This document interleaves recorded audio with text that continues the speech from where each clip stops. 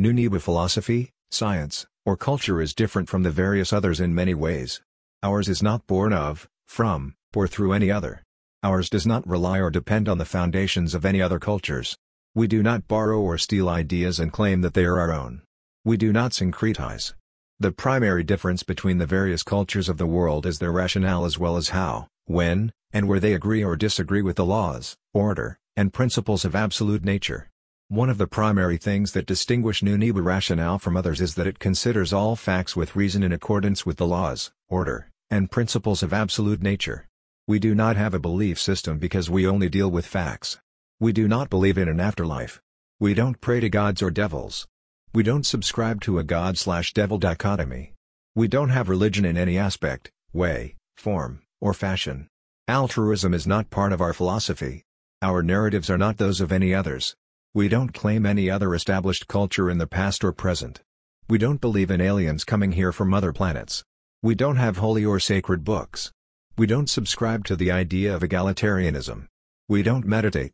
We don't have myths and legends. We're not vegan or vegetarians. We don't debate. We don't have children before legacies are established. We apply reason instead of belief.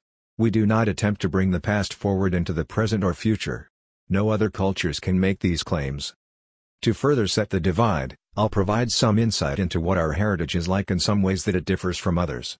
In our society, a king is who does, not can do or will do, the best and most for their self, our culture, people, and resources, and no, we do not have a king yet and have not had one for a long time. The societies of our ancestors did not need prisons or jails because of the three choices system. This system was applied at every level of the social hierarchy. The three choices system was brilliant in that it enforced both order and reward for everyone no matter what a person's hierarchical position is. There was no poverty because anything that produced or caused poverty would merit the highest of the three choices. Anything that would intentionally bring harm to yourself, your people, and your culture would merit the highest level of the three choices system.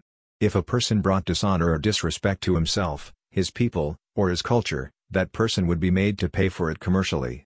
However, the commercial gain was for himself, his people, and his culture, rather than the person's loss. If the person failed to do this in the allotted time, the person would receive the highest of the three choices. Nobody wanted or wants the highest of the three choices. You can know a tree by the fruit that it produces, and not all trees are the same. Some people may try to associate Nunibu philosophy, science, culture with those of others by focusing on a few natural parallels and not the whole thing. For example, a person may say, "Well, that sounds like something else I've heard before." To any such statements, I say that nobody owns a fact or a natural observation. Because of that fact, a person can hear or learn about facts from anywhere.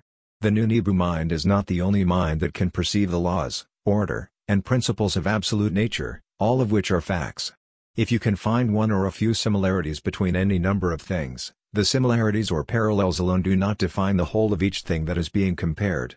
For example, an apple tree and a lemon tree are both trees, they both have leaves, they both have roots, and they both produce fruit.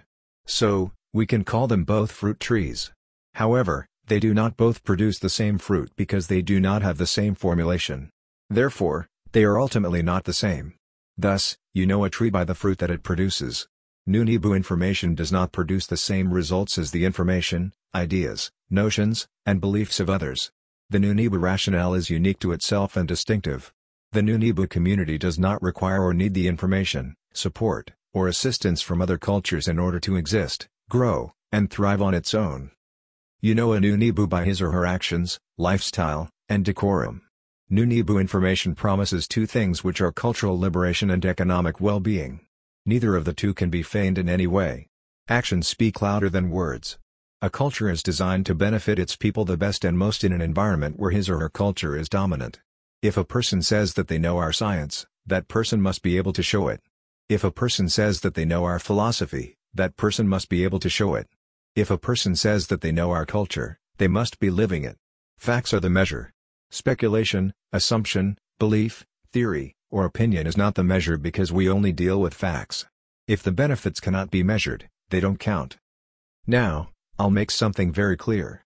A person can believe that they are a Nunibu, but no amount of belief has ever proven anything. A Nunibu is qualified, not self-identified. All verified members of the Nunibu Academy and community have a verified Nunibu social network profile. Verified profiles have a checkmark next to their profile. This serves to eliminate any confusion about who is or who is not a new Nibu. If a person claims to be a member of the new Nibu Academy or community, they must be able to show their profile link. If such a person cannot show their verified profile link, then that person is most likely a fringe fanatic, a paralogist, or a syncretist pretending to be something that he or she is not. To anyone that attempts to syncretize new Nibu philosophy, science, and culture with others and then claim that it is all the same, I have a question for you. At what point in time did new Nibu philosophy, science, and culture start being whatever you claim it is? Before 2008, there wasn't anyone claiming to be a new Nibu. There was no new Nibu movement and none of the established narratives include those that you find here. You cannot make lemonade with apples regardless of what you do or believe. The minds that produce the various other philosophies are not qualified to produce, progress, or instruct new Nibu philosophy. Qualified to read does not mean qualified to lead. Fanatics and sensationalists cannot show the benefits of applying new Nibu philosophy, science, and culture.